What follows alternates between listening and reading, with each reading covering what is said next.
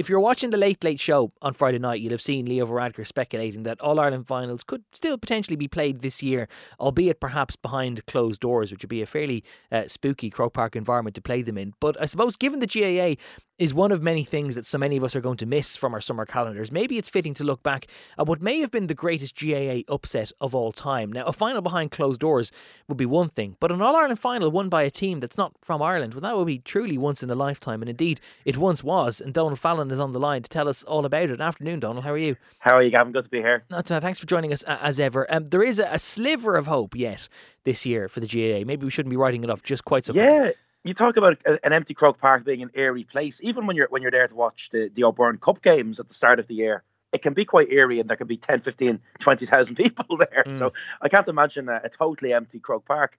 But we do live in some hope that we'll see Gaelic games and sports more broadly back in our lives.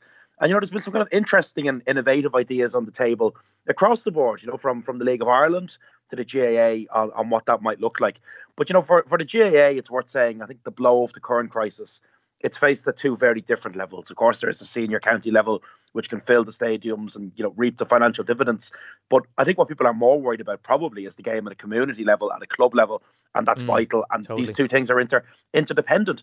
But look, the GAA has survived much worse, including the Spanish flu. The 1918 All-Ireland final was actually played in February 1919. So, here we are again, and it seems fitting in times of sporting uncertainty to go back, to what I think is maybe the greatest All-Ireland victory of them all, London in 1901. Yeah, it's fascinating. You just mentioned in passing that the Spanish flu delayed the 1918 All-Ireland final. If you go back, go a couple of years forward to the uprising and the War of Independence and everything else, there was a massive delays. I think the 1920 Munster hurling final wasn't played until 1922 because of the hunger strike that involved the Lord Mayor of Cork, Terence McSweeney, at the time. And then there ended up being this incredible backlog of championships where there was 2 All-Ireland hurling finals in 1924 and there were supposed to be 2 football finals in 1925, the latter of which was called off for all manner of complicated purposes. But the GAA does have a good track record of trying to complete championships in arrears, which maybe is something that we could be reaching back to before too long. But that's a total tangent for now. The 1901 All-Ireland you mentioned,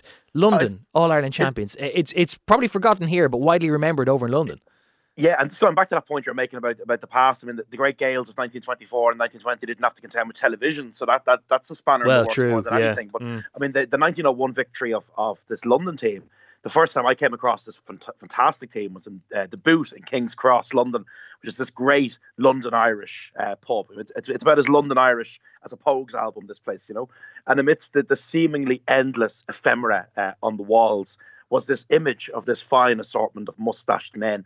And it says All-Ireland Hurling Champions of 1901.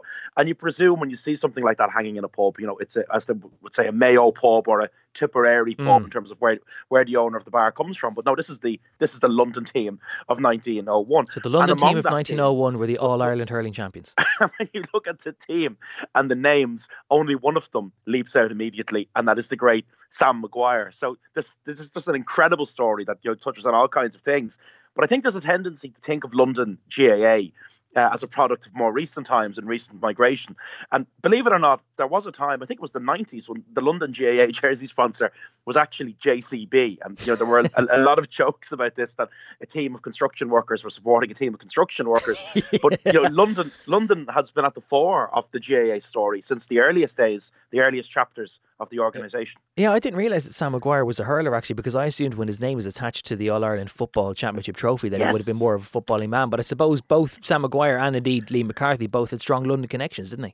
Liam McCarthy's actually born in London to Irish parents in the 1850s, and Sam Maguire kind of plies his trade as a young man in London. But McCarthy, who we now associate with hurling, born in the South Bank of London's East End by the 1890s, first treasurer of London County Board, chairman by 1898. So both of these people are moving behind the scenes, if you will, of London GAA in its early days. Sam Maguire, of course, famously then puts up Michael Collins when he moves over there, and that's where he perhaps learns his political affiliations as well. Not everyone, though, glad to see the GAA in London when it does get founded. It's a tough time. I mean, the lads who won the All-Ireland in 1901, they would have been brought of age in a London where it wasn't particularly great to be Irish. I mean, the Fenian bombing campaigns in the 1880s hadn't exactly endeared the Irish to all sections of London society. And what's kind of ironic over there is the great rallying cry, the battle cry of the GAA in Ireland is no foreign games, no soccer for the Gaels. And over there, that's turned on its head. And kind of John Ball is saying the same thing, London for the Londoners. So you get these great accounts of kind of GAA teams being physically ran out of parks, in London, being confronted by Londoners saying, we don't want this foreign game here. But what they did have was a constant flow of migrants. And I think the GAA is unusual in the sense that the fortunes of the GAA have always ebbed and flowed with the economic fortunes of Ireland at home in the opposite direction. Ironically, it's kind of like the only part of the Irish world that benefits from economic slump in Ireland. And I think post-2008, there was proof of that in North America. Teams in New York and Boston and Chicago that were on the brink of just going out of existence bounced back in a big way after the last recession. So in London, at the turn of the 19th century into the 20th, you have this massive migrant community of Irish workers over there, and it reaps dividends for the GAA. But to be honest, the fact that they made it to the All-Ireland final in 1901, I think it owes as much to the peculiar, very strange rules. Yeah, we have to understand that the championship structures were not as they are right now, where you'd have to win a provincial championship in the same way that they do right now. So London playing the Connacht Championship, and they would have to become All-Ireland winners by winning the Connacht Championship in the first place. And it wasn't quite the case back in 1901. It's a bit confusing. For the first time in history, they played a hurling championship in all 4 provinces in 1901, but they treated Britain as a kind of 5th province. And the winners of the championship in Britain would face off against the emerging winners of a national championship for the All-Ireland. So basically, you have semi-finals, a home final, and then the All-Ireland final. So it kind of diminishes the achievement somewhat. They didn't walk the line they would have to walk to do it now, but they were still there. Yeah, I love the Jesuitical wording of that. So they had an All-Ireland final, which was not the final, which was contested by all the Irish-based teams. So the Irish-based teams have a contest to discover which is the best of the Irish-based teams, but that's not the All-Ireland. Only the game against the foreign living lads is the All-Ireland. I love just how the political gymnastics of trying to justify that one is brilliant. In a sense, though, that you have it in your notes here that they were playing Cork in this All-Ireland final, as it's called, and there were basically 2 Munster teams really on the pitch. Some of the wits joked that there were more Cork players on the winning team than the Cork team. I mean, the London team was entirely comprised of Munster men.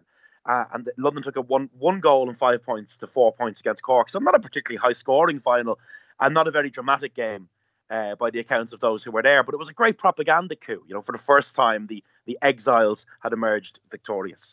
Any other memorable names on the team sheet other than the aforementioned Sam Maguire? Maguire just leaps. Maguire's an incredible story. I mean, he's a Hollywood movie waiting for its director. He's from a Protestant background in Cork. He worked in the London Postal Service and the Central Sorting Office. That's a great place to put yourself, by the way, if you're a revolutionary. A lot of interesting things can come into your hands. And he's behind the scenes. He is the Fenians. He's the one who swears a young Michael Collins into the organisation. And there's a great contemporary account of Michael Collins playing hurling very badly. It says Collins, or not very badly, but not very well.